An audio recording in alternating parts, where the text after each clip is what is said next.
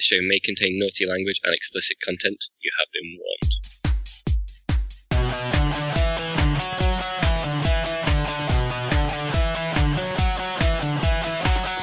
Welcome to Facehammer, an Age of Sigmar podcast. Bringing you product reviews, news from the UK tournament scene, as well as some pro hobby tips. So stay tuned and get ready for some hammer to your face.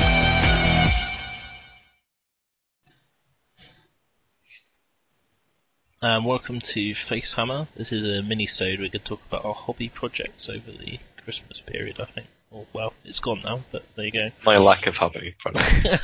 I've thought about different ones, potentially. Yeah, I think it's just, I should say the introduction properly, really. It's just me, Russ the Face, and Byron Fishyord, basically, if you didn't know. That's just us. Just figured it'd be a bit easier as Les is moving and Terry's putting your models together. So his hobby is basically your hobby at the moment. Yep.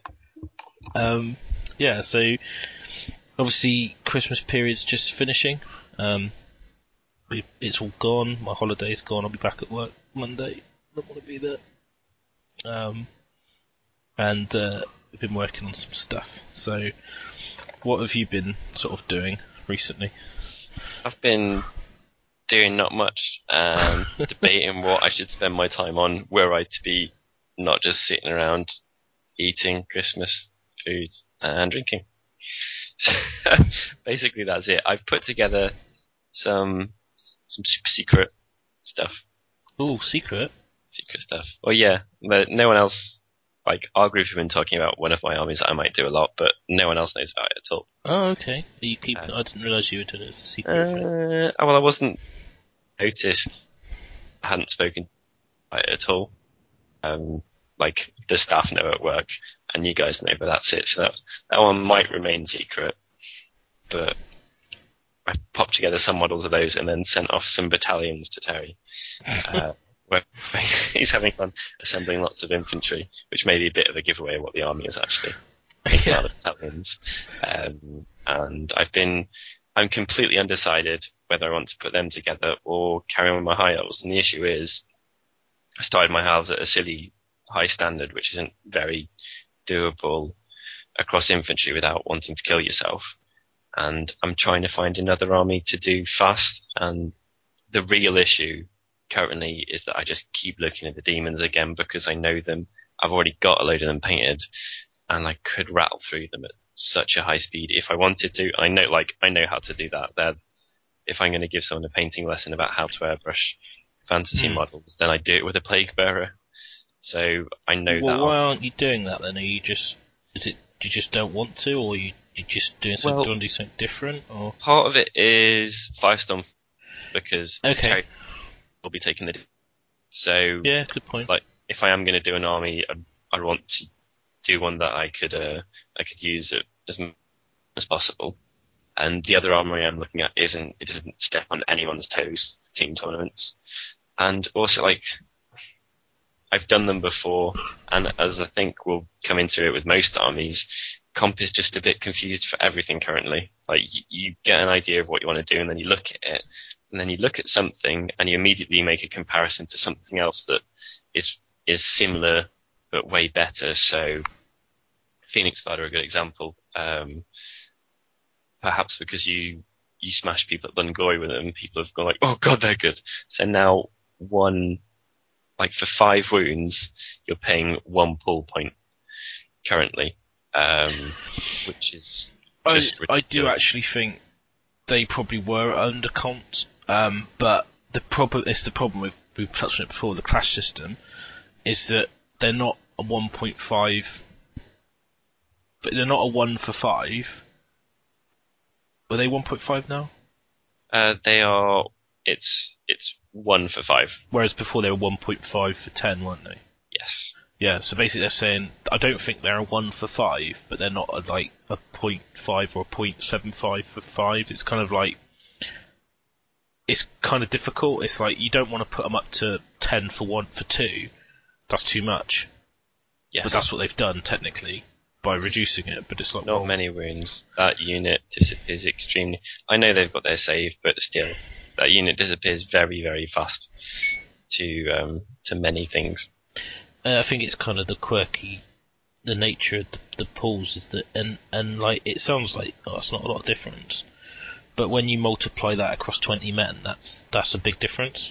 Oh yeah, and the moment you're considering an actual, like a large unit by old standards rather than by new standards, and I do think that is something that will happen to the game at some point in the near future. People will start running out 30s or whatever of things.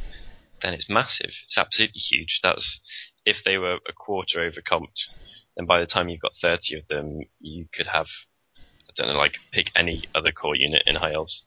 You could have 10 or 15 of those. But then I think maybe there are some other things in the High Elf book which are undercomped. It's kind of the thing about, I don't talk about comp in this hobby show, but it does drive the sort of the hobby that we're doing. It does drive the hobby that we're doing, and when I want to hobby because I want to paint, I look at something and think, well, if I paint 15 of those dudes up, that means that I have to have 10 less of other dudes, or no pretty monster, or no. One of the joys of having the 30 pool choices and using 20 is that I can put things in just because they're pretty, that I know I'll never use, or that I'll only use in a game where I think it'll make a fun game, or because my opponent's not got a competitive list or whatever. They're the ones that get knocked out by overcome things, and that's a shame. Yeah, and I think you get to a point where you're like, well, I kind of want to sort of plan my army out, and it's very difficult to do that when the comp's moving around a bit, and also the fact that I don't know, you kind of end up with this comp system where you're thinking, okay, well, we'll do a hobby project, so you want it to look good as a hobby project, but then you also want it to be good on the table because you don't want to just go into a tournament and games just be irrelevant. Yes, and I think it's more to life than best painted. It's that balance, isn't it? And I find as well, best painted can be quite frustrating. Yeah, it can. If that's your objective, because it's just difficult to. You're less in control of best painted than you are of best player by a long margin. Because it's so subjective, and rightly or wrongly, sometimes it's easy to feel a bit bitter about that. I mean, I went into Blood and Glory really wanting to get a painting trophy and didn't walk away with any. I did walk away with obviously a gaming trophy, but that wasn't my objective that I set for myself. So I come away feeling a little bit aggrieved, but that's neither here nor there really. But I mean, I think from a hobby project, I mean, I've then had a little bit of a wobble. But you're really sort of struggling, aren't you, to decide what you want to be doing? Yeah, I've just been spending all of my time on Scroll Builder. I just find myself, oh, well, I've got painted ogres, I'll go back to them, then realise you get nothing. And I genuinely mean nothing. And it just seems ridiculous, with the price of some of the units in there. So I'll look at ogres, and then I'll flick to orcs and goblins, and I've got some of the models. I'll look at completely changing how I'm approaching my high elves, or whatever, and I'm going through churning out these attempts at things, but it does make it difficult, and I know that we were just chatting about how South Coast coming out could very well change everything. It's very difficult to just paint stuff in the knowledge that, and it probably will be absolutely fine in 2 months, 3 months, however long it's going to take to get finished, that when you do finish, the vast majority of it will be usable. It's still very hard to sit down and think like, right, I'm going to paint these 35 points that feel like they should be 25, and I'll just assume that in the near future that'll be okay. That's the thing that's complicating stuff for me currently, as well as the main factor is just that my high elves take so long to do, and the stuff I want to add is infantry. So what I would say then is like, say you're currently basically looking for a new project, aren't you? Yeah. And you're talking I'm looking a lot for about a fast project. Yeah, so I was going to say, so what's your objective then? You're looking at doing a quick project. I want a quick project with models I like and an army. So my golden period with the demons, although I think they were a bit too on the speed spectrum of painting. They looked good and they were distinctive, but I'd probably want to spend a little more time on those, maybe through the mod than I did on those. Sorry, not on those. Maybe through conversions or whatever. With that army, I had an army that was flexible, and I really enjoyed playing. And when I wanted to change things up, I could paint, back in the day of the last edition, I could paint 300 points in basically an evening, and then my army would be completely different. I'd have a new unit try out, and I just did that again and again and again. I went to a lot of tournaments with them, maybe like 20, and pretty much every other tournament I attended, I had 300, 400 points in the army that had changed around. And I really liked that. And when it got to painting a new unit, it was like, oh god, well, I can use this in 3 months. It was alright. Yeah. And I often did leave it to the last moment, but it got to the stage whereby I could paint 3 plague drones, 12 converted harpies, and 3 Nurgling bases in 6 hours if I needed to. Yeah. And that was very nice. I don't quite need it to be at that ridiculous level, but I just want something where it's enjoyable to play. The army looks good inherently. It's got some character, and if I want to change things up, I can change them up very doably. And the reason for wanting an army like that is I want my high elves to be my slow burn, and something else to be a complete counterpoint for that. So I've got both ends of the hobby spectrum. Yeah. So is that in regard then? I mean, why are demons not the thing you want to do? You just want to do something different because you've done it before. Well, no, I've been thinking of doing all Slaanesh. So I like chariots. Though I hate building them. I could get Terry to build them. You should send him another set of models. He'll be on to his 3rd set now. Third army.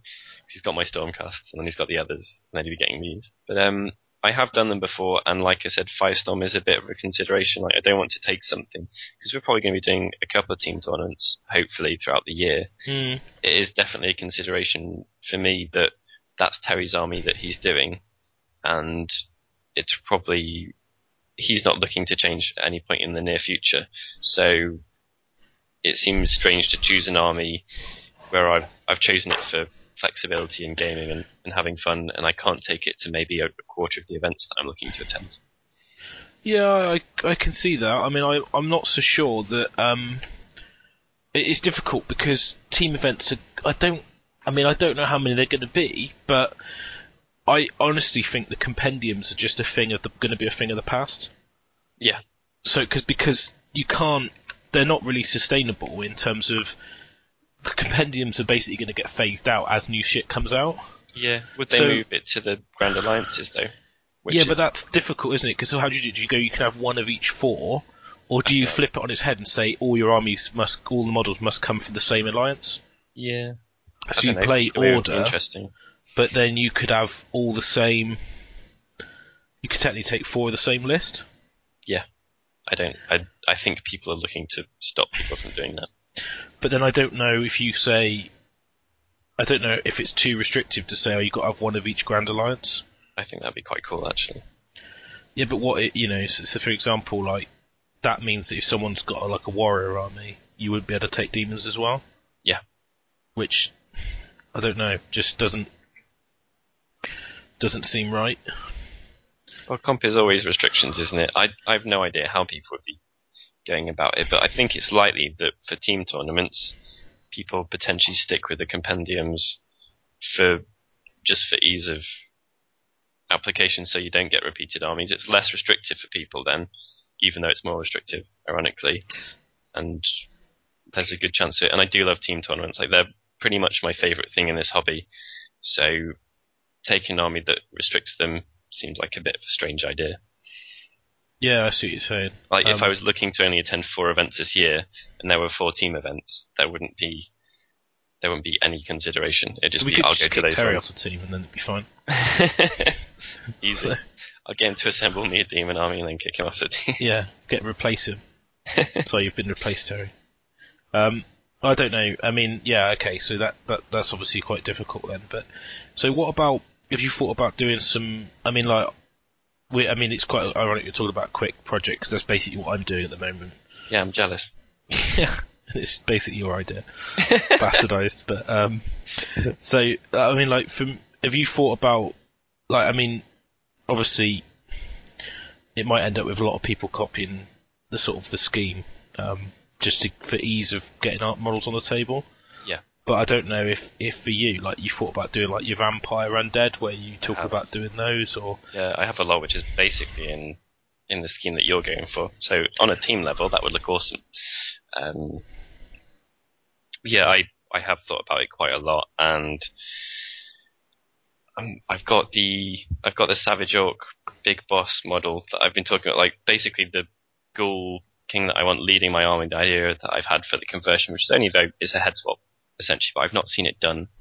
Is I want the Savage Orc Big Boss, the guy in the loincloth with a massive like tribal axe. I want him with the Ghoul King's head to be leading my army on foot. Would you still use the axe, or would you swap the axe head out? I think the axe would be kosher actually. Like I don't think you'd have to change it for a glaive or anything slightly more undeady, just because the Ghoul King's pretty feral, and that looks at something. You could paint it like bone. Yeah, I didn't know whether you'd wanted to replace it with like one of the Crypt Horror clubs or something. Yeah, you could do. You definitely could do. The boss is huge. Like, he's a really, really big chap.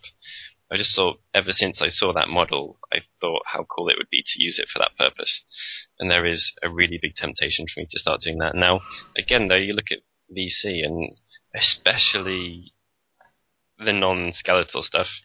Oh, it's very heavily comped. Yeah, it's nailed. It's nailed. Because it assumes you're going to take all the synergy.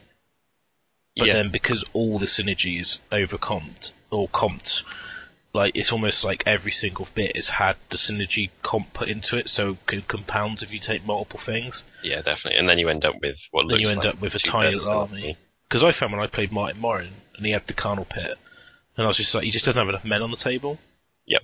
So it just feels like he hasn't got enough models. So I understand what you're saying with that, but I think that'll be less of an issue going forward. Also, I love the new Tomb King stuff. Absolutely. And you got some of it built, haven't you? Oh, you mean like the Morghasts? Yeah. Yeah, I do. I have like 12 of them. I do hate building.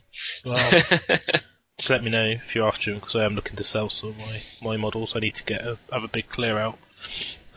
Which is basically by me saying I need to downsize, stop buying so many models. I've basically bought and built 2 armies in 2 months.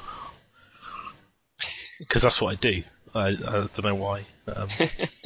So new game, everything's new and shiny, isn't it? That's the horrible, horrible thing about this. Like, if there was, it would be even worse for me, and I don't know why anyone's not doing this at the moment, if there were more 15 total 10 played poor choice tournaments around, because I think that's a really good size to play AOS at. Yeah. If that was around, I'd just, like, literally, I would be painting 5 armies at once. Especially with those new little box sets coming out. Oh god, yeah. Have you seen those? Yep. Get your Stegodon for absolutely nothing. Not Stegodon, sorry, Carnosaur. And it's the birthday weekend right now, isn't it? Yep. And then if you had a ticket for this elusive thing, I didn't even know was happening. Apparently they're sending off all old box sets at 50% off. Wow. Because they've got square bases in them. So they're just flogging off all the old box sets at 50% off. Crazy. Which is nuts. Although the thing is, I'm not sure how they build this weekend, whatever it was. I'd imagine it's for the 40k players, though. No, I think it was just on the Warhammer World website. So. Oh, really? You'll probably find people just be buying a load of shit to eBay. Yes, I'd imagine so.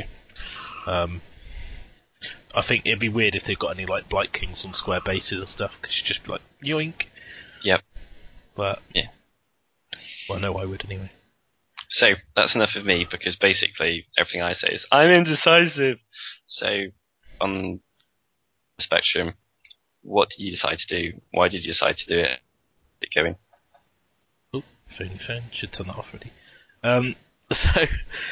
Basically, I decided I want to do a bit like what you're saying, an army that's quick to paint, striking, and takes little effort to add to. I'm kind of loving the gaming side, and there's so much I want to try out. I just want to be able to get models on the table to play with. Yeah. So what I was trying to do as well is that to do this sort of thing, I wanted to do like a high concept army.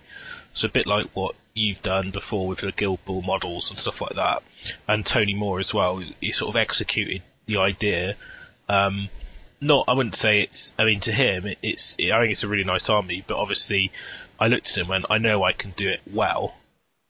I can do a better job of it, but it's not about that. It's just about I want to do a high concept army. I can get models on the table. Yep. Well, Tony came to me 3 weeks before Blood and Glory and said, if you were doing vampire counts, how would you do them? I need them to look fairly good as fast as possible. And I basically gave him an ingredients list and a sequence to do things in, and he smashed it. Yeah, and it looked really good. And I think he's really happy with it. And what I like about the AOS and the way the comp's moving as well, if you go, oh, I really want to add this unit, you don't want to be like your high elf situation where you're going, yeah, I need to add this unit, it's going to take me 4 weeks. Yeah. You need to be able to go, I want to add this unit, I've got 2 evenings, right, it's done. Lots of units are smaller, which makes that more doable. It's not like, oh god, I need 40 dudes. Which is nice. Totally. And for me, like, well, the biggest thing for me at the moment is that I had a load of Stormcast Eternals. I played, as I sort of mentioned on another show, I played like Pete Foley's. They was using Ben Johnson's army. I saw how they played on the tabletop, and that really appeals to me the way they play. So I went. I just did buy an army, bought an army, built it, went to a tournament, won the tournament. And then the idea is the quick and dirty paint job, which is sort of based loosely around like Frank Miller, who's a comic book artist. People probably know it more commonly as like Sin City and 300, where it's a lot of like grayscale with like red as an accent colour. And so it's just red is very vibrant and everything else is dull, sort of grayscale. So I was going to do my Stormcast army in that sort of theme. But after assembling the models, they don't have a lot of detail on them. Which is a good thing. Yeah, it is. They've got a lot of nice flat panels, and I was thinking, actually, if I wanted to paint these, I'd rather do a nice job of blending and line highlighting, like properly painting. That's exactly the issue I had. I got the Prime, and I put him together, and I was like, I'm going to spend 50 hours on this dude, which is really, really stupid. But I have been enjoying, like, there's not many models where I could say, I've sat down, I've painted a glove, and it took me 2 hours, and I'm pleased, and I also think that was a good use of my time. So they're really, really good for that, and they're very, very nice models. You could do a really good fast job if you're in the mindset to, but you just don't want to because you like the minis.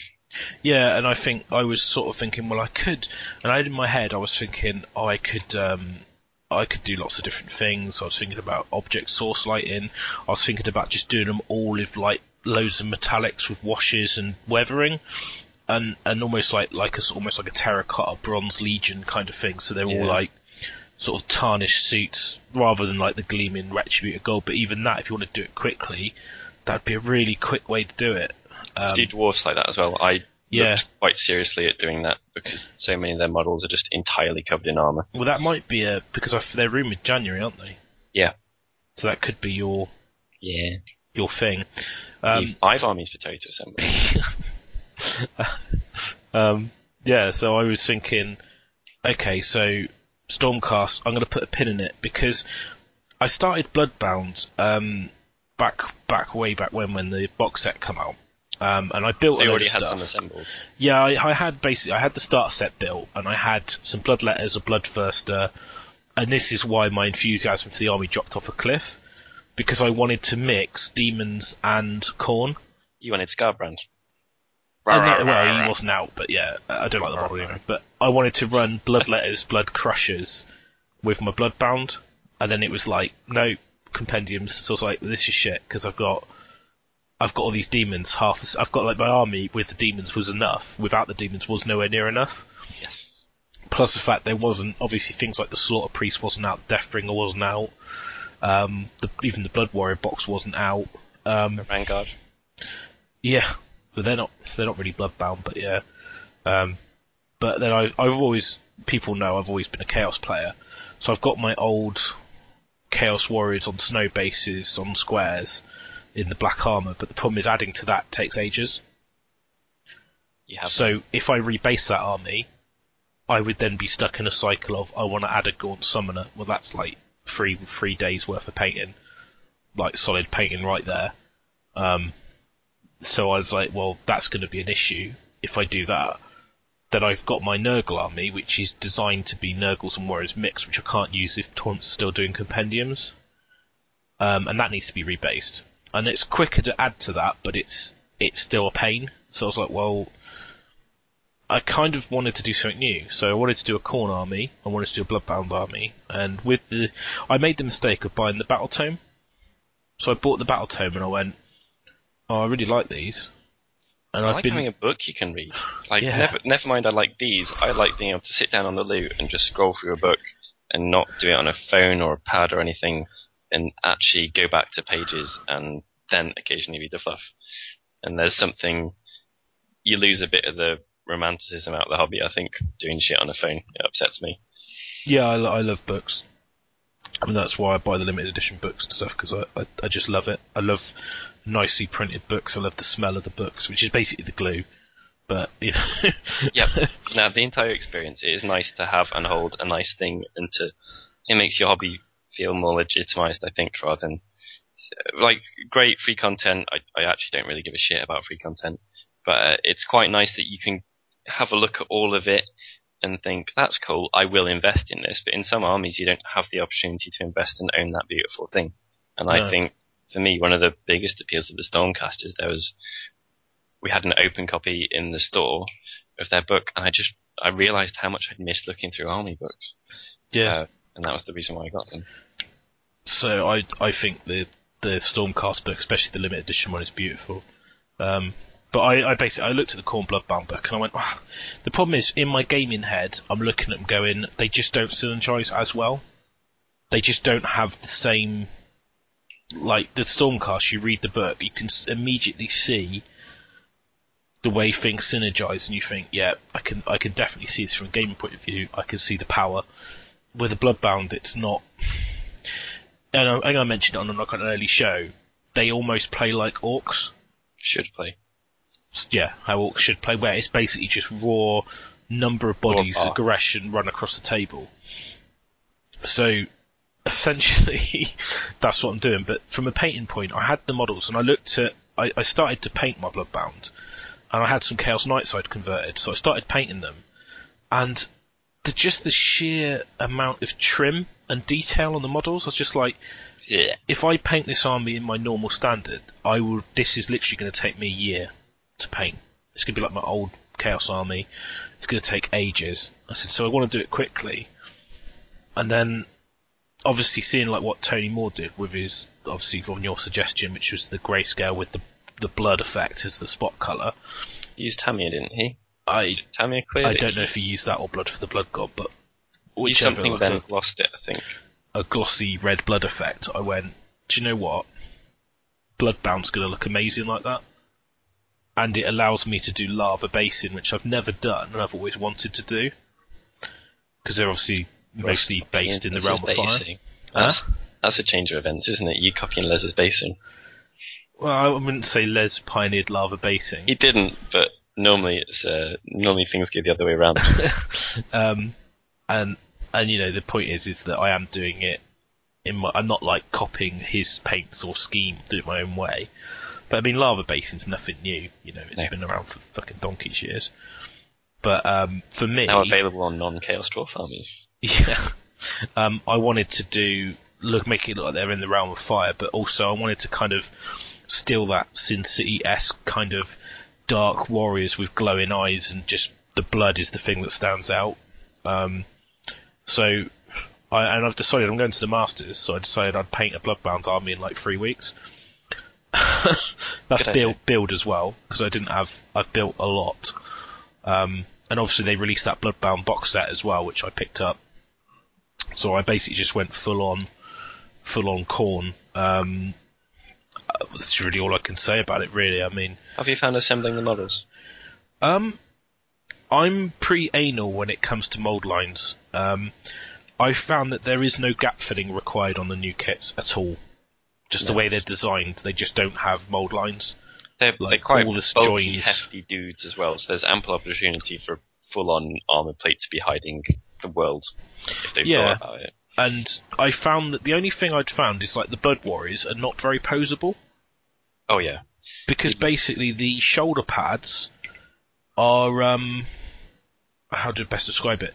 They're like, you basically have half the shoulder pad attached to the arm, and you have another little bit that attaches to that, so it's almost like a half and half shoulder pad.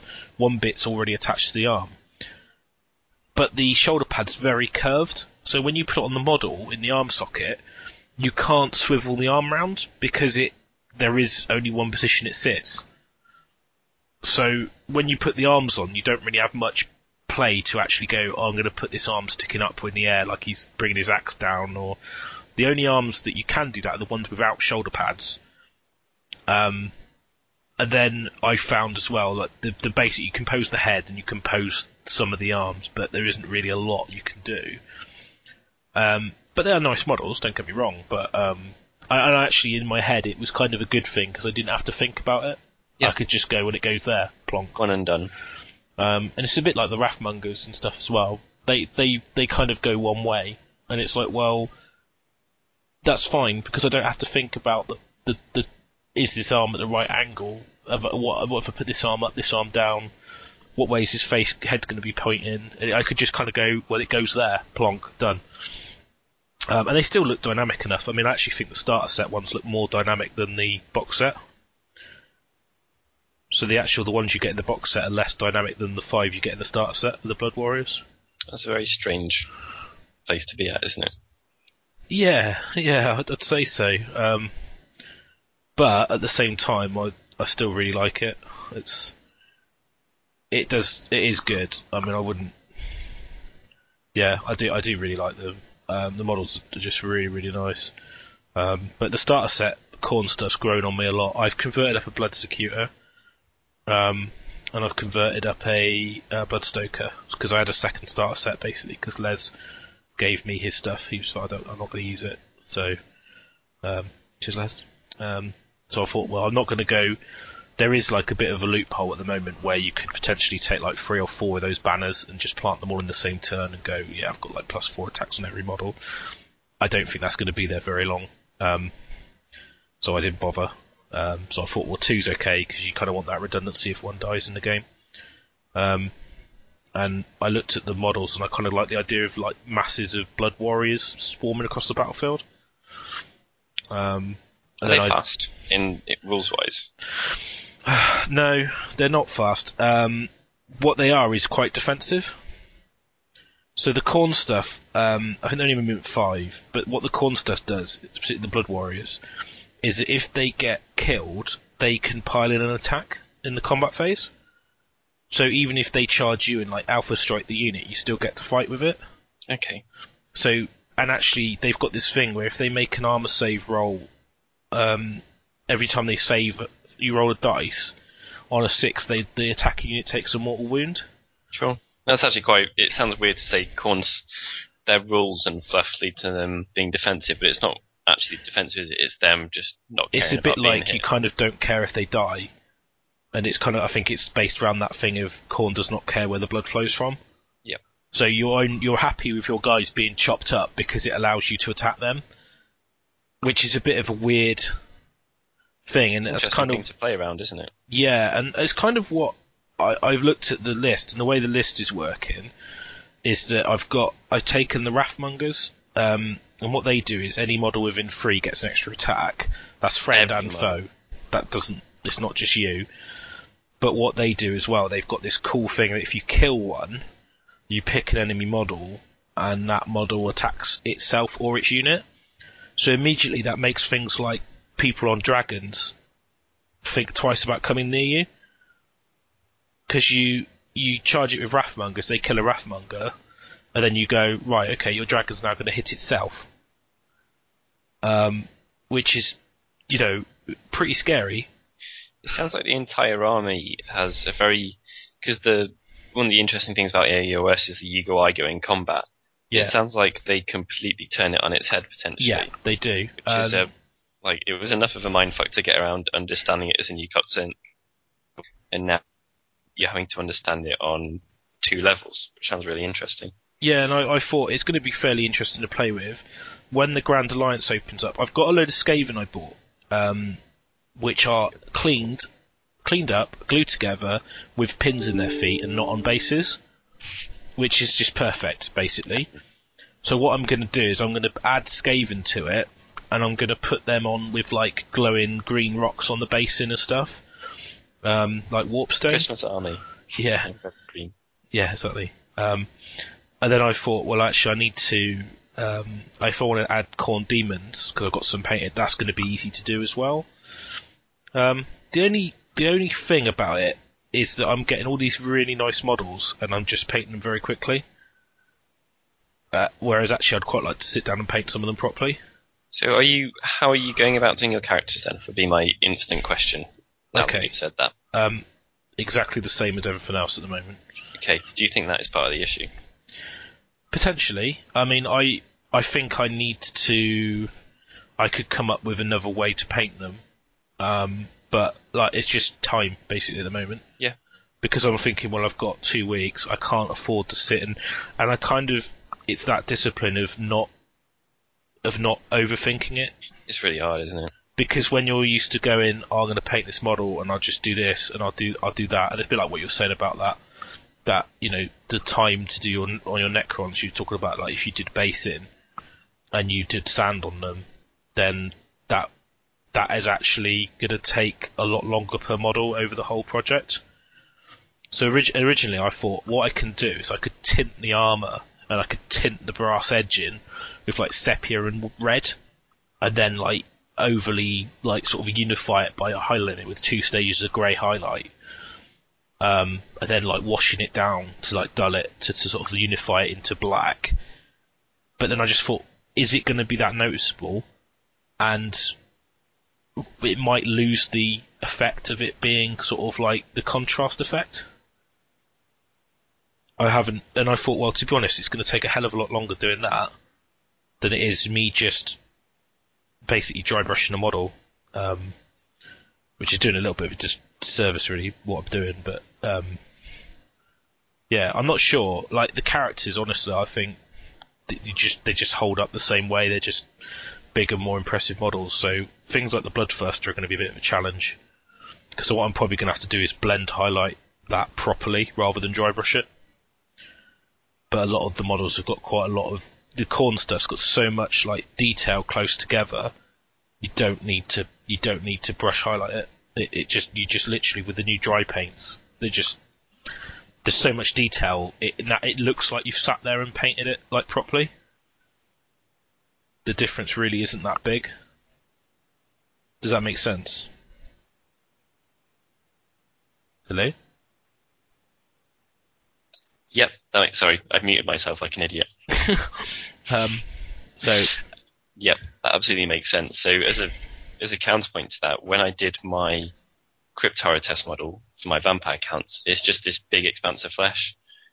Yeah. And you've got to either use the airbrush more and better, or dry brush extremely cleverly to make the same thing work on that you're making work so nicely on your stuff that you've got at the moment. I think it sounds like it might get to a stage where you're getting annoyed that you've got these beautiful models and you're not spending more time on them. So not that the characters will look bad standing out to everything else, but just so you can get your hobby fix of getting to spend the time that you want to on some of the new models. Maybe you go back and repaint some, or just add some others that you hadn't done yet, and spend a couple of days doing some posh guys when you don't have such a time restraint. Yeah, maybe the fact that I go back and paint all the characters normally, or pick out like an area of colour. Like for example, like Corgus Cull, if I paint all the characters, I paint all their armour panels and highlight all their armour panels up normally. And then with the edge and just keep everything else in grayscale, but just pick out certain details. Or you could just paint Grizzle more in his cloak. But I don't know how. For me, I've got 2 Slaughter Priests. I'd love to paint those properly.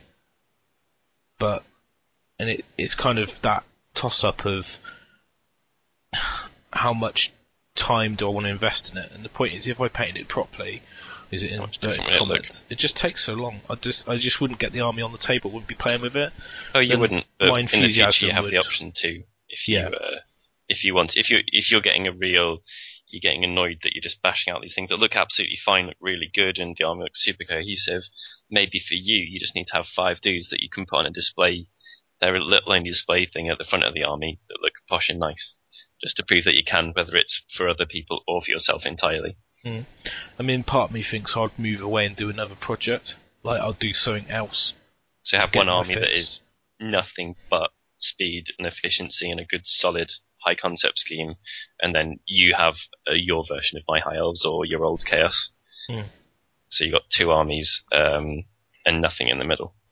Yeah, but that's kind of, I'm tempted with the Stormcast to do it that way. Yeah.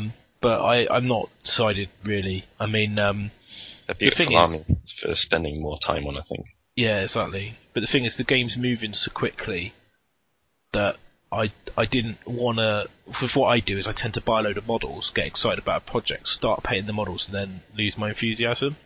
Because you paint them too slowly. Yeah, but I need to paint, and like for me, the gaming side of it is a big factor. But also, I don't want to be revealing my Khorne army in Next Blood and Glory. Say, I would rather have it out playing with it in 2 weeks' time. So I've decided I'm going to do it within a month. I've got a full army. I like that. I think that's... And it's kind of like, from concept to table, it's a month. And that's fine. And then the point is that I've got so many armies that are done to a high level. It's like my High Elves. If I want to add to them, it's such a time commitment. If I want to add to my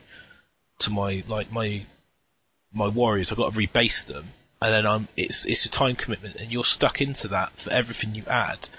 And I almost want to put a pin in that project, put it in my display cabinet, never get it out again, and say that was the army that I won Throne of Skulls painted with, and blah. It's there. I'm never going to play with that again unless I go back to playing with squares. It's just in the cabinet. And it's a bit like stuff that, like my gaming army, this Khorne army, I think it's going to look really nice. But it's not going to be, oh, I've got to paint, like, if I wanted to paint it normally, it just takes so long. And I just think, well, it's still going to look good, which, it's still going to, for me, I still like the look of the army on the table. But yeah, it is difficult to switch off the, I can paint, look, I really can paint. Definitely. It's whether it's you just being vain or a pissing contest with yourself. Like, no, I can do this, so I will do it. And then 5 hours later, you could have spent 2 hours on it and had something that looked 90% as good. I do think that is a very difficult thing to get out of the habit of, especially when doing tester models. Yeah, well, that's kind of why I did a test unit as my first unit, because I've painted 15 Blood Warriors, but I did find it took a little bit longer than I wanted because I wasn't happy with the sequence of what I was doing. Yes. So I suppose I should probably talk about how I'm doing it, I guess.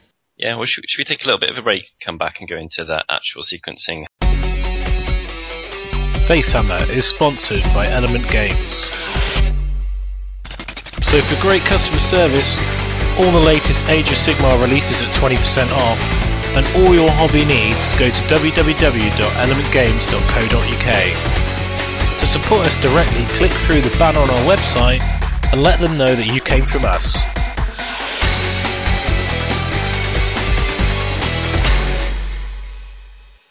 And we're back.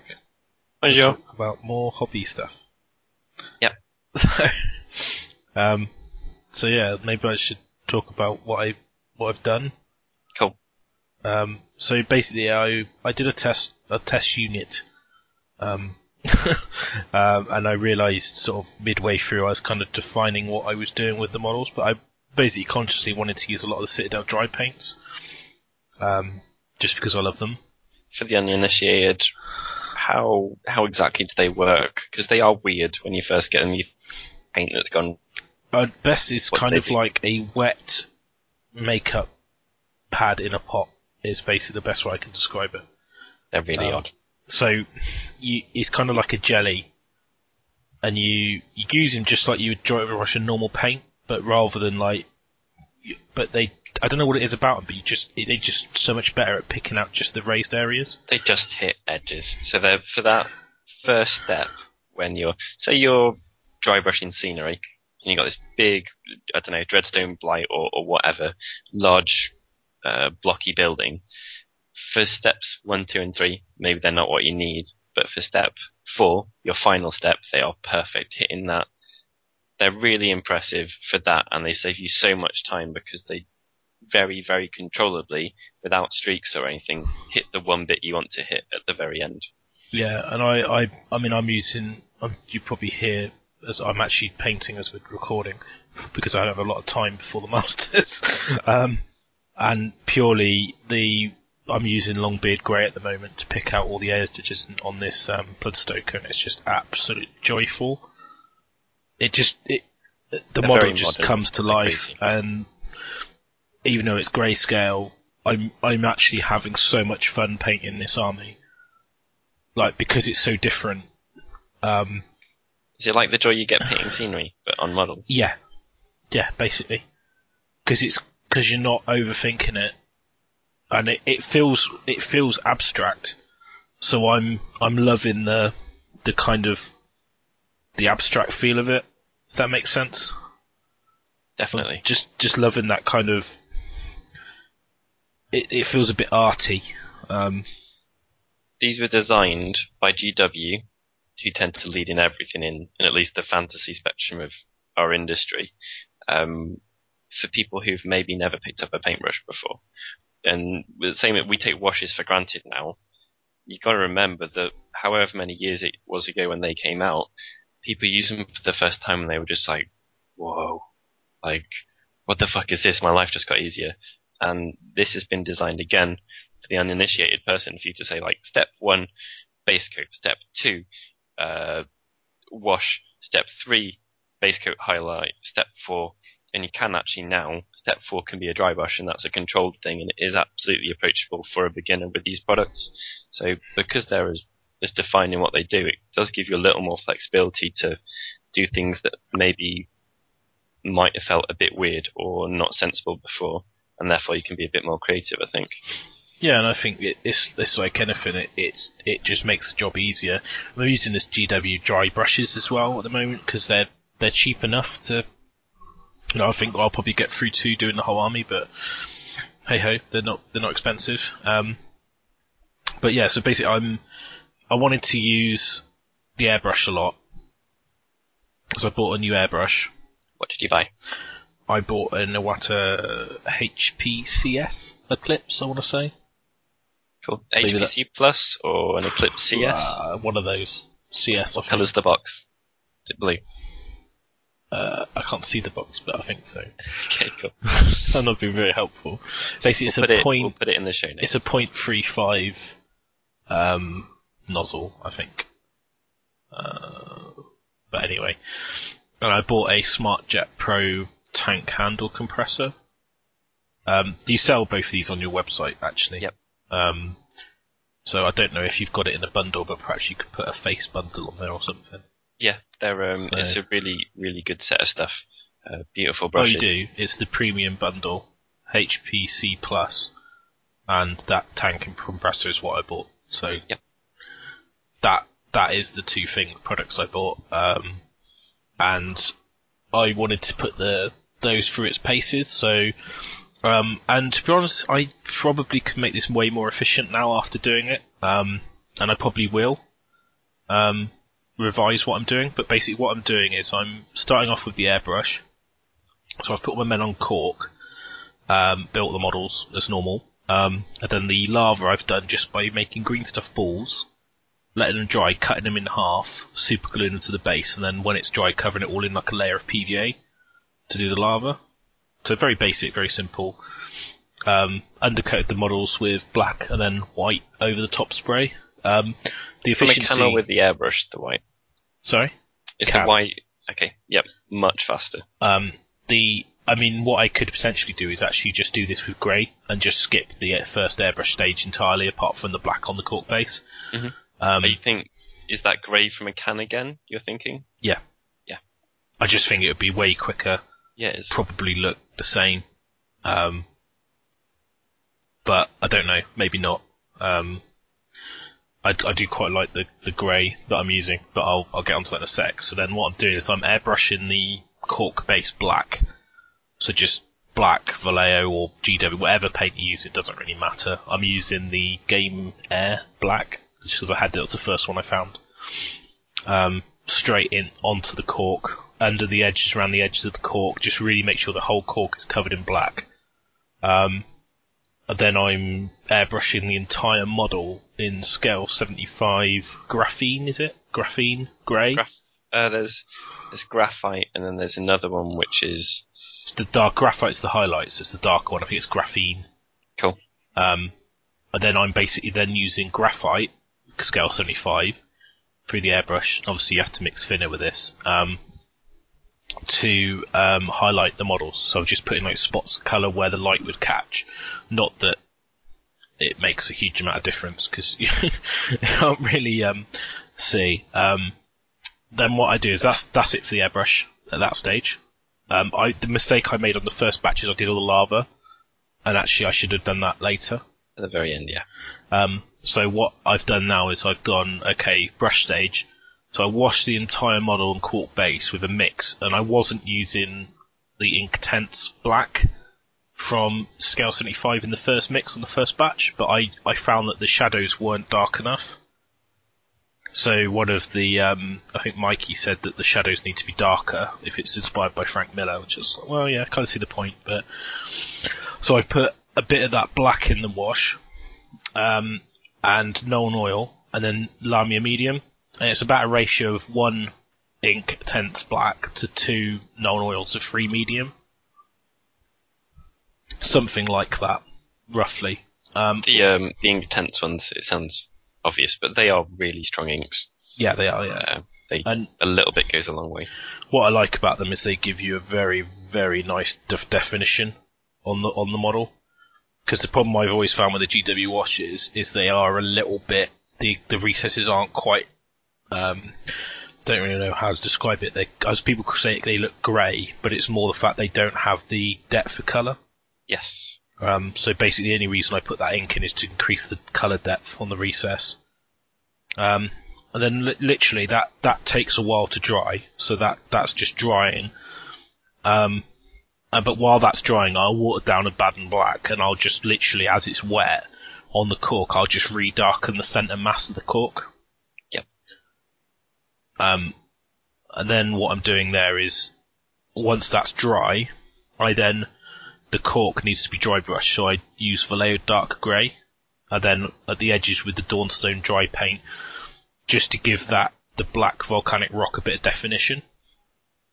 And the reason I do this now is that when I airbrush the lava, I want to make sure I get overspray so you look like it's got a glow effect.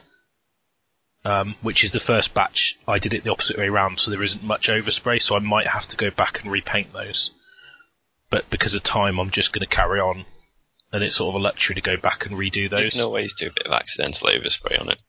Well, I can just go back and respray the lava, and then touch that up, and then put a very controlled black ink wash on them to darken them up a bit. Yeah. And then probably have to reapply the dry brush. But anyway, it's not worth faffing over the model. So I've basically decided I'm going to move on. I know what I'm doing now. So I'm now doing, at the moment, I'm doing a batch of all my characters and the unit of Skull Reapers in this new stage by stage. So what I've done is, once that's all done, I now go back to the airbrush. And what I'm using is G Citadel Air. You don't have to. I mean, you could use, I think there's a guide by Painted on how to do lava. There's plenty of stuff on YouTube. You could use Vallejo or whatever you want to use. I'm using Mephiston Red. Beautiful. And it's so nice. It is literally is just... It's a good colour anyway, and the air version is just exquisite through the brush. Yeah, and it is really nice. And I'm basically using that and going, okay, so Mephiston Red on the lava bubbles, overspraying onto the cork, just very, very subtly. You've got to be quite controlled at this. Some people like to do the bases and models separately, but I really hate that. I think it just makes it slower to do that. I think it depends what you're doing, but for this I just thought, well, it doesn't matter. I'll be able to control it enough. I've got good enough brush control with the airbrush, I can do that, not a problem. And you kind of want a little bit of overspray anyway. So You do. I found that the Mephiston Red's brilliant for that. The new setup I've got is really nice. It's ticking all the boxes. So I've been doing that, and that's worked really well. And then what I do is I do Trollslayer Orange as the first highlight with the airbrush. You said you had a few difficulties with this one, didn't you? Yeah, the paint's too thin, basically. I don't have an equivalent that I could use. Like, I tried the Vallejo Game Air one, and it was awful. It was even worse than the Trollslayer one, and I was like, well, to be honest, I just need to get on with the project. I haven't got time to faff. You didn't think of trying a Scale 75 one? I did, but I didn't there? find the right colour. Yeah. Might be in their fantasy and games selection. Yeah, I think it is. So I just decided, well, I don't have it. I've got the pot of Trollslayer Orange. I'm just going to persevere with it. And what I found by dropping the pressure and spraying less through the brush and letting the air coming through dry it's more faffy than I want it to be, but it works. I got there, so it's fine.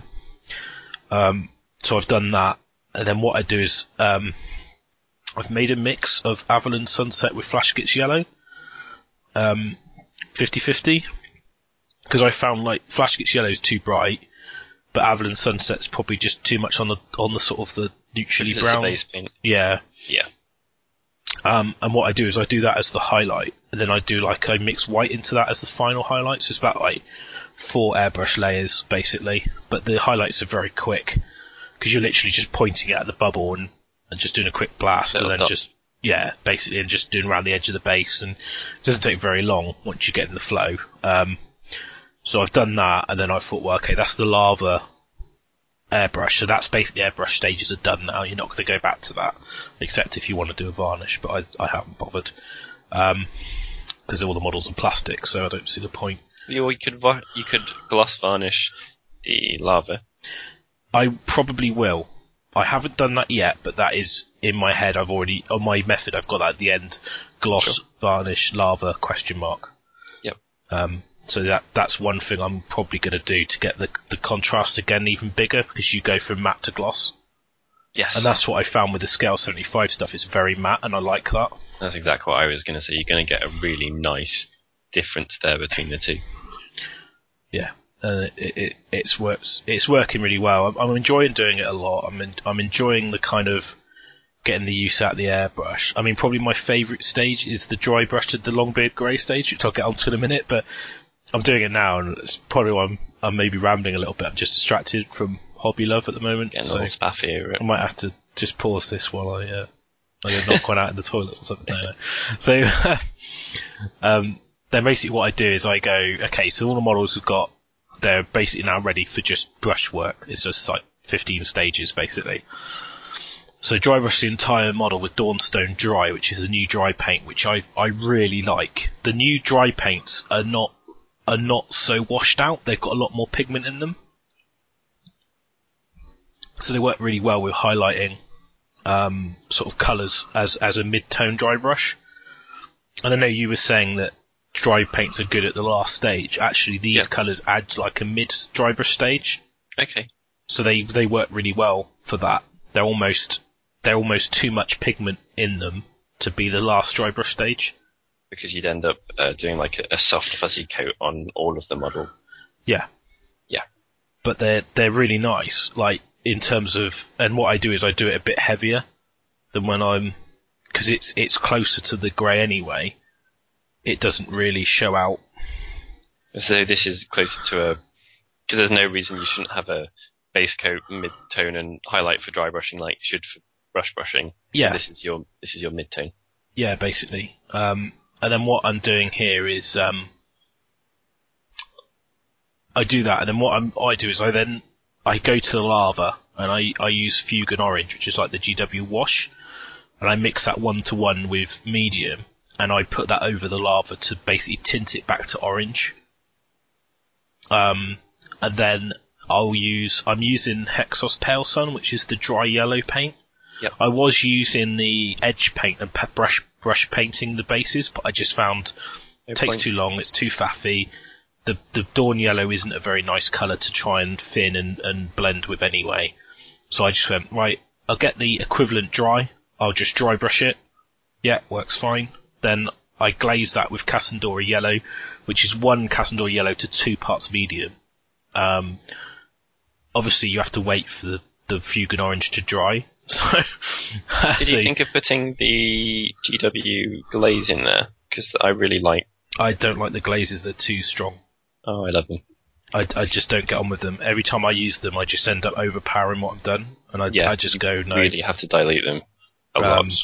So I just thought, no, I'll stick with what I know, what works for me. Yeah, makes sense.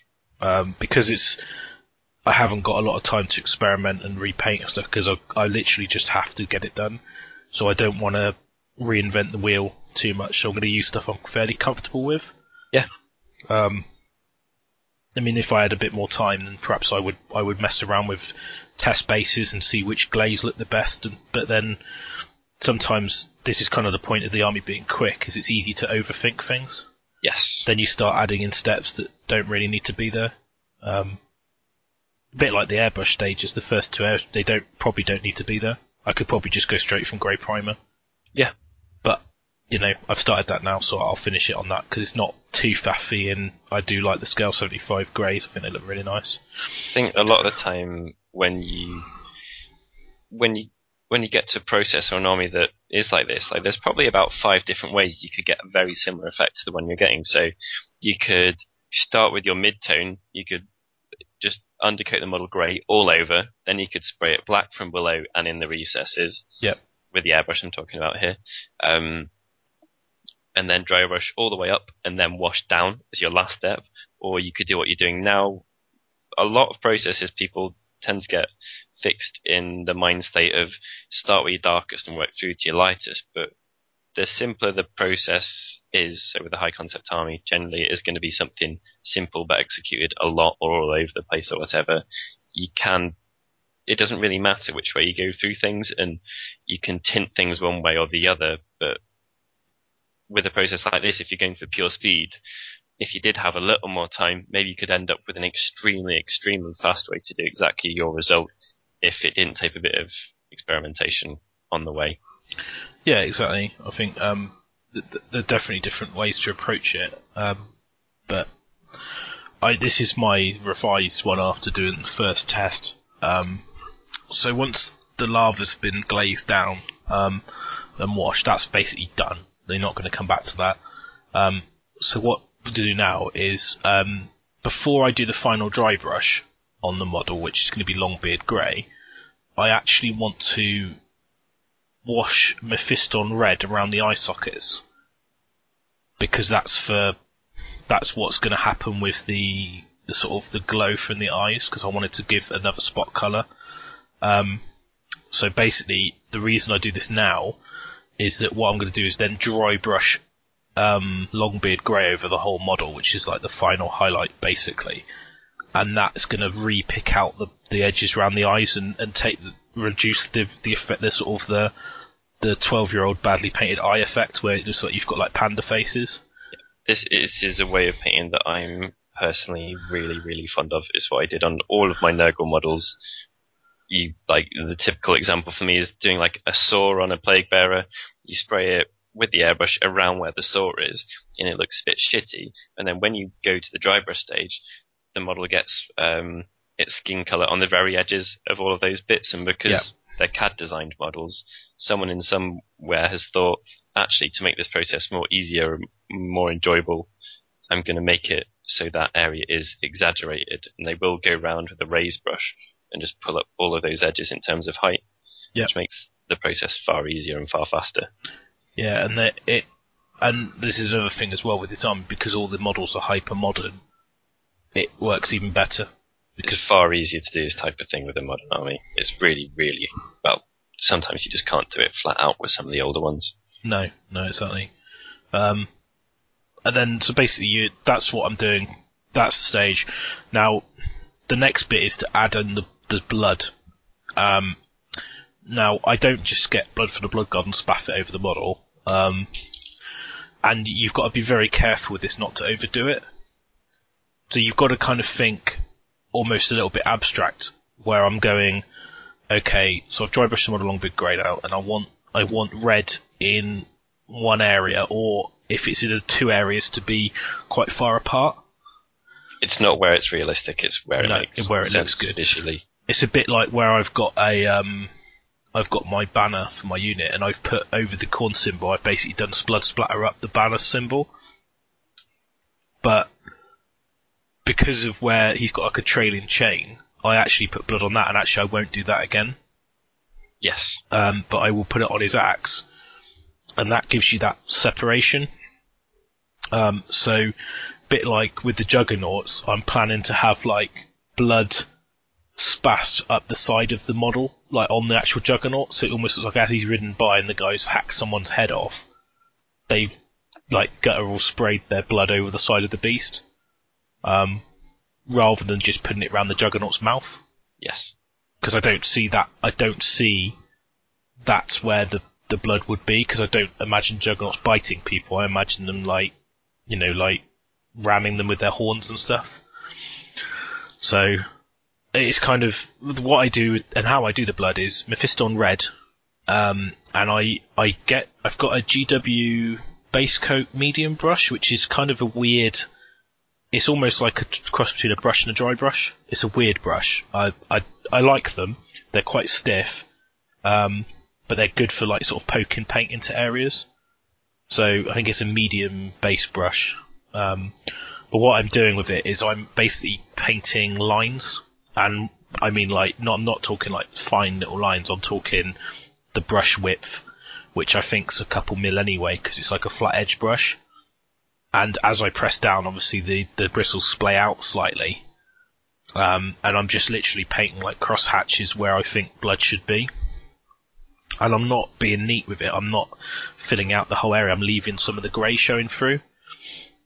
And then what I'm doing is I'm taking a dry brush, again using a dry paint. So I'm using Astrogroth Red, one of the new ones. And I'm dry brushing the blood area where I've put the Mephiston red in that red. And then the final stage is to get blood for the blood god and basically paint that over the top of it. But before I do that, I'm going to wash the model back down with Nuln Oil and medium. So I now do a wash to unify the entire model back down. Sure things aren't too aggressive. Yeah, just to try and take the extremeness out of it. So I'm basically, and it's it's almost a glaze, so it's Nuln Oil mixed with medium, but it's a 2-to-1 ratio, so it's very, very subtle, and all it does is just takes the harshness of the dry brush off. Yep. Which I'm not 100% sure I prefer it, but it's one of those things. It's like it's kind of done. I don't know. Maybe I can go back and always re-dry brush areas that I want more prominent. But that's what I'm doing. I'm just basically washing down the model again before I put the blood for the blood god on, because obviously the blood for the blood god's got a gloss sheen to it. So if you did that then put the wash on, it would lose its gloss. So you kind of got to be a bit careful with that. Then I black rim so I wash the whole model, including the cork, and then I black rim the bases. Then when that's dry, I'll paint blood for the blood god over the blood areas. Then I just paint the eyes, and that's just the same way the lava troll slout orange, then dawn yellow, and then I just do a wash of Fugan orange. And then final step, if you really wanted to, I haven't done this yet, but I probably will, is you could mix a blood mix, probably using Tamiya Smoke, Tamiya Clear, red, and then put it on a brush, get the airbrush and just burst air through it to spatter blood. Yeah, I think there's a couple of ways to do stuff like that. Generally speaking, I'd use that for the first step. I think when you're using an uncontrollable technique, I think for me potentially it's best to use that as the first step. Right. It's quite hard because then you can fix it with the consecutive steps if it did go wrong. Yeah, I suppose. Yeah, like I say, I haven't like I said, I haven't played around with that yet, so I might not, because I don't want the blood being too much of a thing. Yeah. Or I might try and find a more controlled way to do it, as you say. But I remember I used to work with a guy and he used to spit, like literally manually blow through the brush. So he'd be sort of like getting the paint on and be going like pff, pff, through the brush. It's a really good way to do it. One of the nice things about the airbrush is, well, firstly, your model has to be standing up itself, because you don't have three hands, because one's going to be holding the airbrush, one's holding the preloaded brush. But you can change the pressure, and you can aim, like you can actually aim at the top of the bristles or the bottom of the bristles.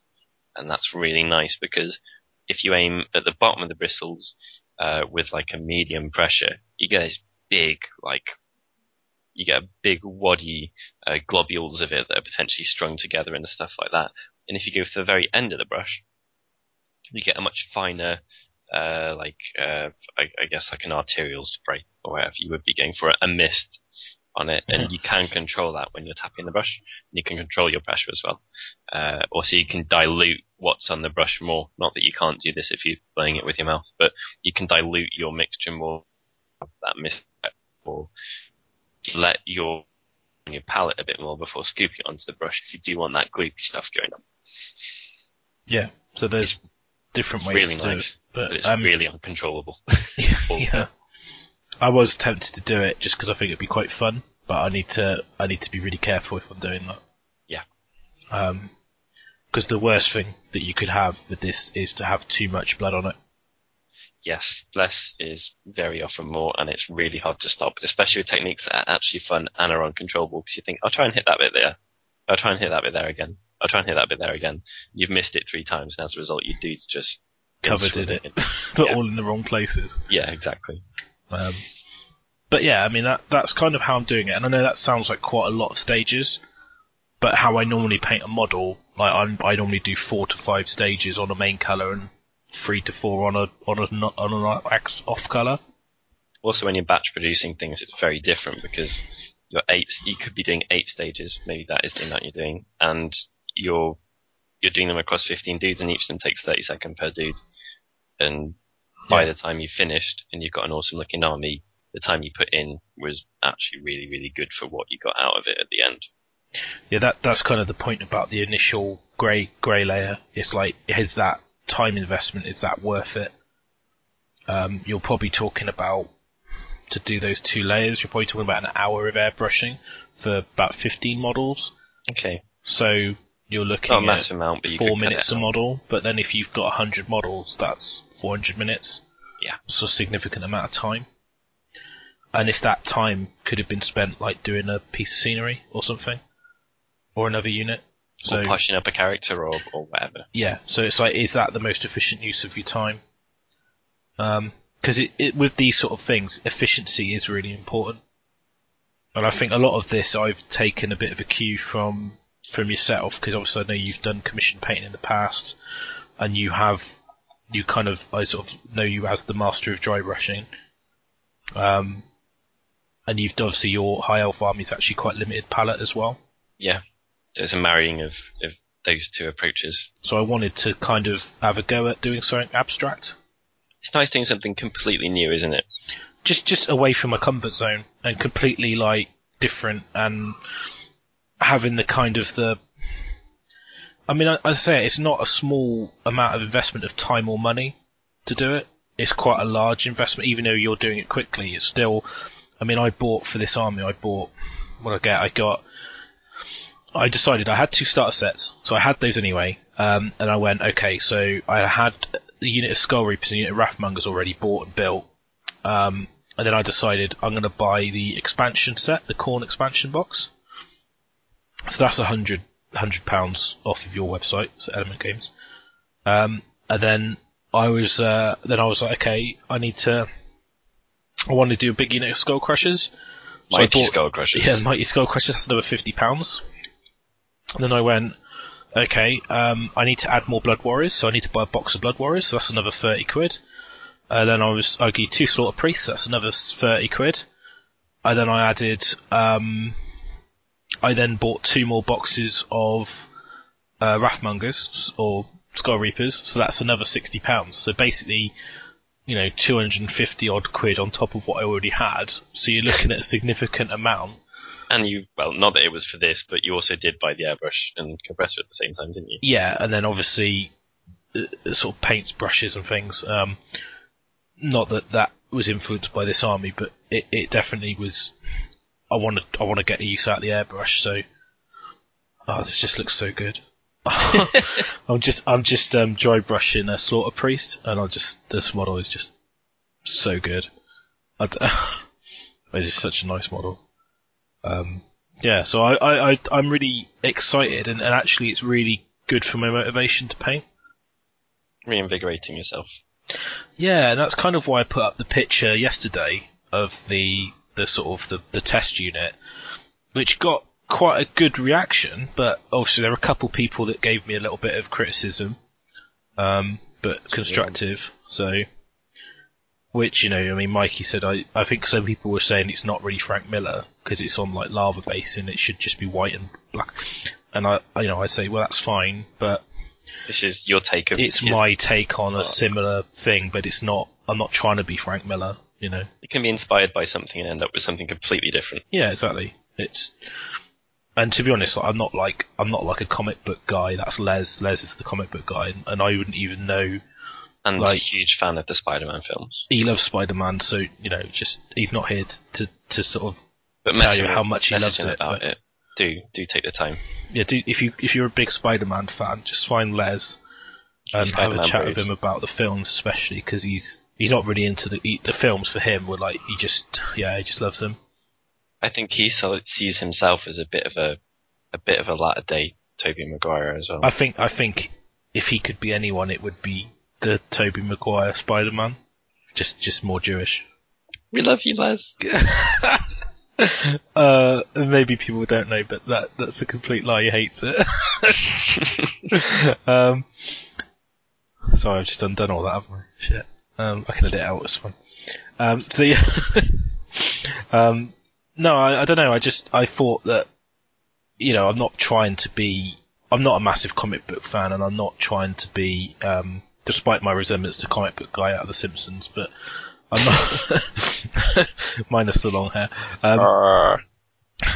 So I didn't want to. I'm not trying to copy that entirely. It's just kind of that limited edition, that limited palette with the red. It reminds me of that. It's kind of from that. It doesn't have to be a direct copy. So I mean, I know it should. Really, it's more. You had the more of the Frank Miller-esque idea, and then I just ripped it off basically from what you told Tony to do. It's fine. So, but it's that's just flattery really.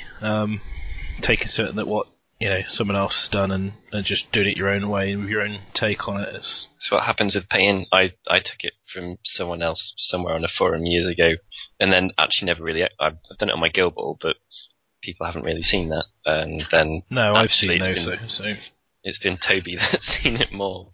Been seen more for doing it. It's a really solid scheme, and definitely I would encourage. There's two things I'd encourage people to do if they want to get good at dry brushing. One is do an army like that, and the second one is actually just to paint some fucking scenery, because that will teach you more than anything about doing it properly, and you'll have something that's generic and works really well, and you're probably going to do it in the grayscale, which simplifies things as well. Yeah, and I would say that the realm gates are beautiful for that. Yeah, perfect. Because it allows you to do a little bit, especially if you've got an airbrush, because it allows you to do a bit of airbrush blended on the portal, which isn't that important, but yes. So it gives you a little bit of practice. Colour in there. But I've got my Overlord Bastion that I bought that I haven't built yet, and I really want to paint that. So that's my reward at the end of this, is to paint my fort for my Bloodbound. And I've also got 2 more realm gates to do as blood portals. They weren't my idea at all. Tony just went out and did that, and they looked good. Is that for sure? Yeah, I think so. That's cool. So I'm just going to rip off what Tony's done, basically. And then people will just think it's me, because, Because you got a podcast. Yeah. No, I don't. I'm not trying to take anything away from him. I think he's done that on me very quickly. and looks really nice. And I was like, oh, I just really want to do a quick dirty army that is good, you know. But when I was a kid, I used to dry brush all my armies. I had a dry brush Undead army, I had a dry brush Nurgle army, I had a dry brushed Lizardman army, all just dry brushed. I used to do a lot of it. I mean, it was one of the techniques I learned when I was younger, and it's all I did was dry brush stuff. Didn't highlight, didn't know what that was. Just dry brushing. Yeah, dry brushing and dipping were basically the cornerstones of my the point at which I started developing my own painting style, and we kind of touched on this on my painting journey episode. But it was marrying those two together that was the point where I figured out how I should be painting for me in a certain way, and I really, really think they're mass underused and underrated, and people are derisive about them as well. Yeah, and for me, I think the GW dry paints were the perfect excuse to really give it a go. I tell you what, using that Inktense black has really made a difference. The contrast is so much better. Yeah. Should we, because I wanted to take a little, maybe 20 minutes to go through washing, which is something you've used a lot on your army, and yeah. it's something that I think people do misunderstand fundamentally as well. How to go about it, how you even start doing it, and people assume you should just use stuff straight from the pot or whatever. But so if I asked you what is washing, what would you say? Ooh, okay. So fundamentally, washing, and you've got to be very careful not to mix washing and glazing, and inks are different again. A wash on a model is a way to quickly put dark colour in the recesses. So that's essentially what you're doing. You're darkening the recesses. But it also has another effect that it does actually affect the colours that you're doing it over. So it's a tint or a filter. Think of Instagram. Yeah.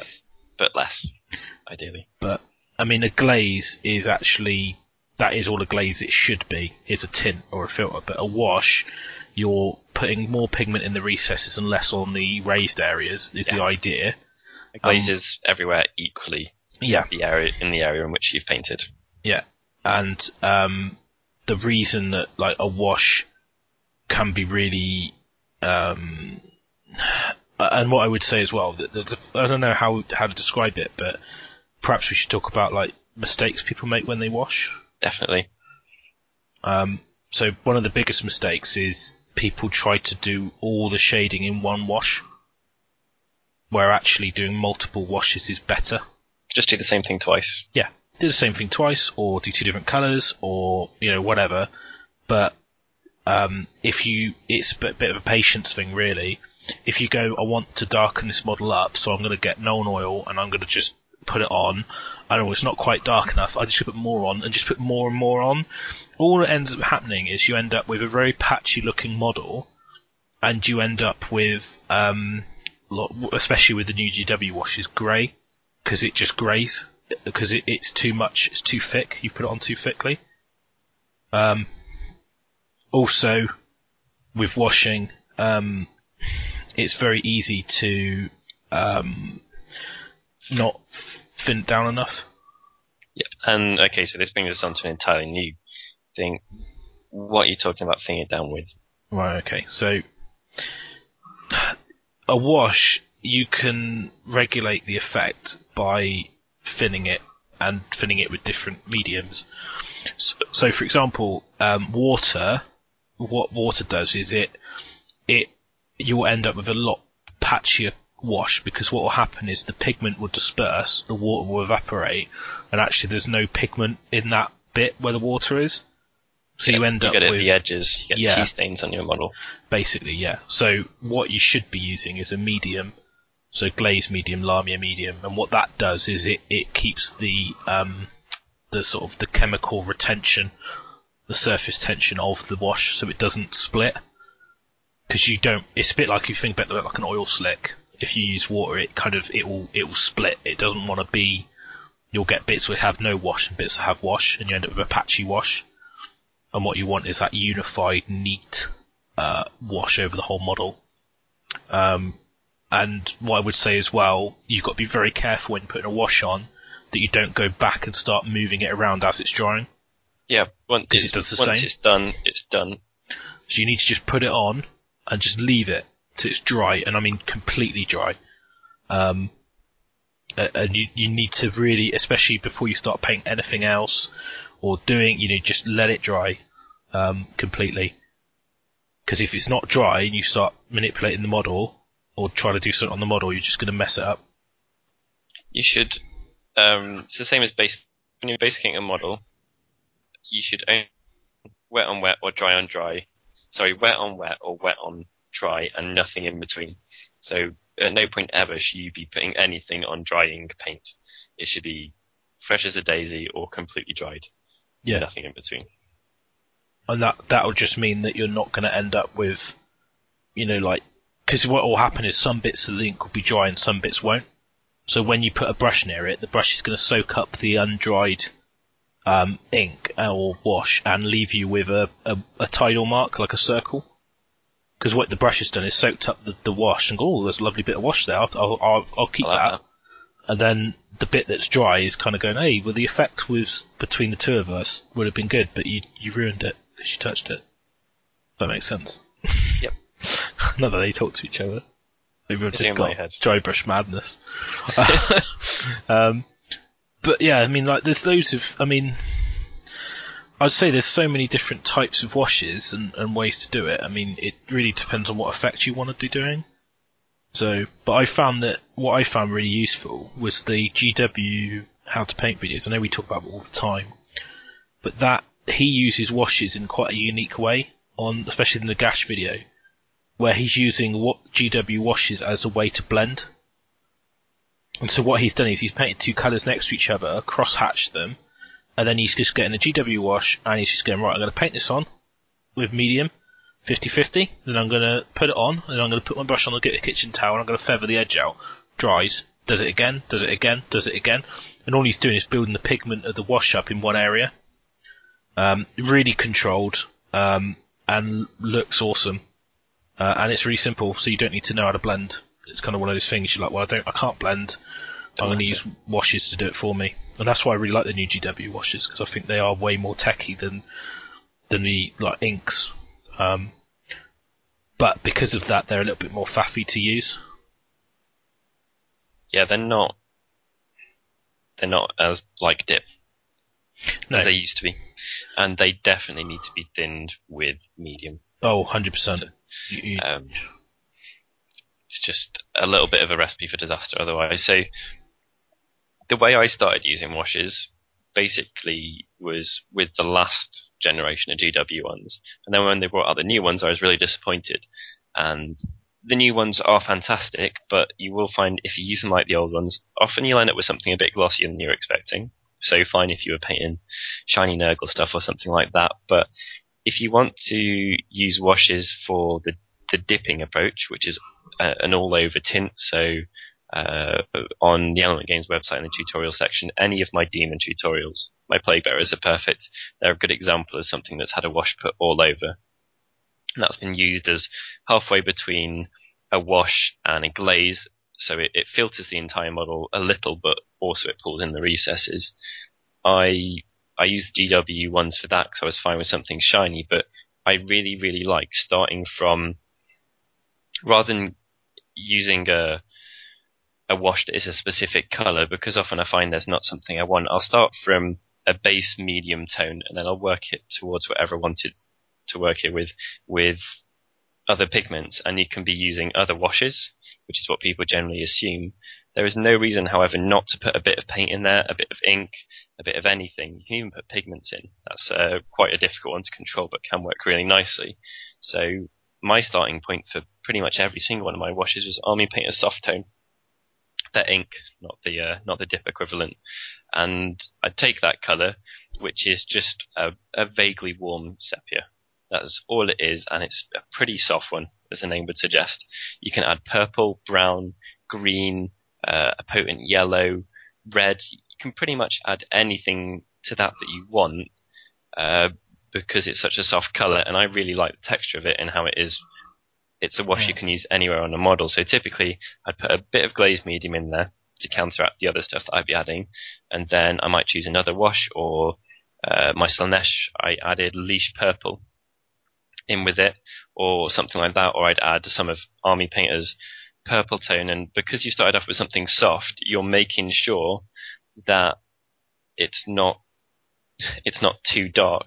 So if you're putting it over a large, smooth, fleshy area like demons or whatever I was, then on that shoulder or on that thigh on a larger expanse of the model, because it's a softer colour, so if you mixed Army Painter's purple and Army Painter's soft tone 50-50, you don't end up, any mistakes are less noticeable, and it tends to just look a bit more natural as well. And that slightly warm sepia tone brought things a little bit to life, whereas it wouldn't have done if you just gone straight in there with purple, which looks a bit alien, which would have been fine for demons, but wasn't something I necessarily wanted. Yeah, that's the problem with using like especially some of the inks. Like if you take like a blue ink, like from Intensity range, it's so strong that it just looks very artificial. It does, and you look like you're doing traditional art painting, but that sometimes does not work at all on models. Just because you want something more purple, your first step shouldn't be, I'll use GW purple or crimson or whatever, or I'll use Army Painter purple or crimson, or indeed the intensity ones if you are using the inks. And I think that's somewhere where people slip up a lot. Like you're putting a colour on a model just because you want it more purple. Don't forget that it's also a living, breathing thing, or is meant to be a living, breathing thing. And that soft tone was a good place for me to start from. And I didn't do it to get that effect. It's just, I liked using this paint, so I started there. Yeah, and I think it didn't affect the properties of the washes as well. Kind of did something to the drying time, didn't it, and stuff. So you found anyway. Just a happy coincidence, or you can add whatever you like to. If you add paint to a wash, generally the wash will dry faster, and that won't cock anything up. It just dries faster. So if you add glaze medium and paint to a wash, it'll dry in about the same drying time that it would do normally. If you use thinner, airbrush thinner, to add to a wash, you'll get a couple of things happening. It will dry much faster because it's got alcohol in it and evaporates. It will also be more watery, which sounds obvious, but part of the effect is you'll have a wash which stays on the raised areas less and goes to the recesses more. It does a couple of things. Your recesses will be darker, so it's more like using an ink, but also you can get uncontrolled dripping a bit more because your mix is less gloopy. It is really useful though, and if I'm making up a big, like one of my painting palettes, wells of mix to do over an entire unit, generally there will at least be a couple of drops of thinner in there to stop things from getting too viscous.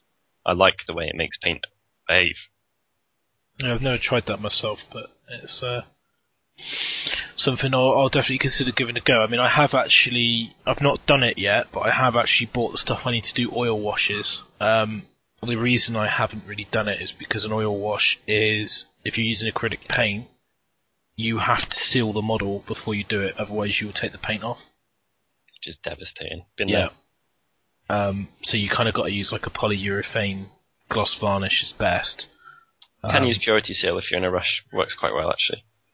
So I've not tested it, but I would be a bit worried about not getting in the recesses. Yes. And then you put the wash on, and then it does weird things to the paint.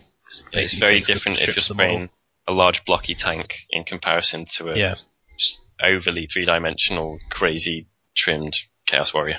Yeah, exactly. So I would say that if you're going to do this, then you need to really practice it and do a bit of research and stuff. But basically the premise is that because it's oil based, you don't get as less effect on the raised areas. It kind of goes straight to the recesses a lot better. It kind of flows a lot better. There's no surface tension. It'll shoot down. It'll shoot down little panel lines or in recess or whatever. If you put a dot in one section and it's right at the bottom of a very obvious valley in a model, your wash will just run straight to the other end without creeping up the edges of the model. It'll follow the contours really nicely. This is really good for like panel lining or anything like that. What it also allows you to do is that you can actually manipulate the wash before you seal the model, because basically it stays kind of, you can put a bit of like white spirit or mineral spirit, as they say in the US, and take a little bit like a cotton bud or a Q-tip and just rub it off on the areas where you're like, oh, it's too much on that shoulder pad.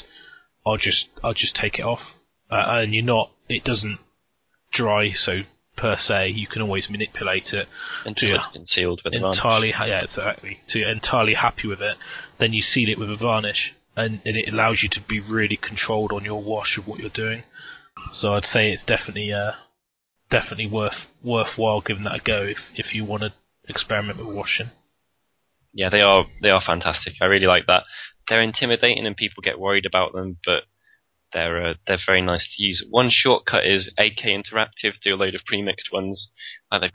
They tend to be more for vehicle stuff because it's historical range or tanks. Yeah. But they do some really, really nice ones if you're looking to do oily coloured or anything like that. They're quite nice. Again, though, you still have to seal your models before using those.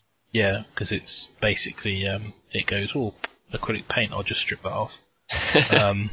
And then your sort of your lovely painted model, you've just gone, oh shit, how do we do that? But I think that about wraps it up. Yeah. For this show. So it's kind of a bit of a hobby thing and focus on my Bloodbound and that bit. So if you've got any hobby questions, then just send them in. We'll try and answer them. Might even do a video if we feel that ambitious. Fancy. Yeah. Alright, well, thanks for listening. Au revoir.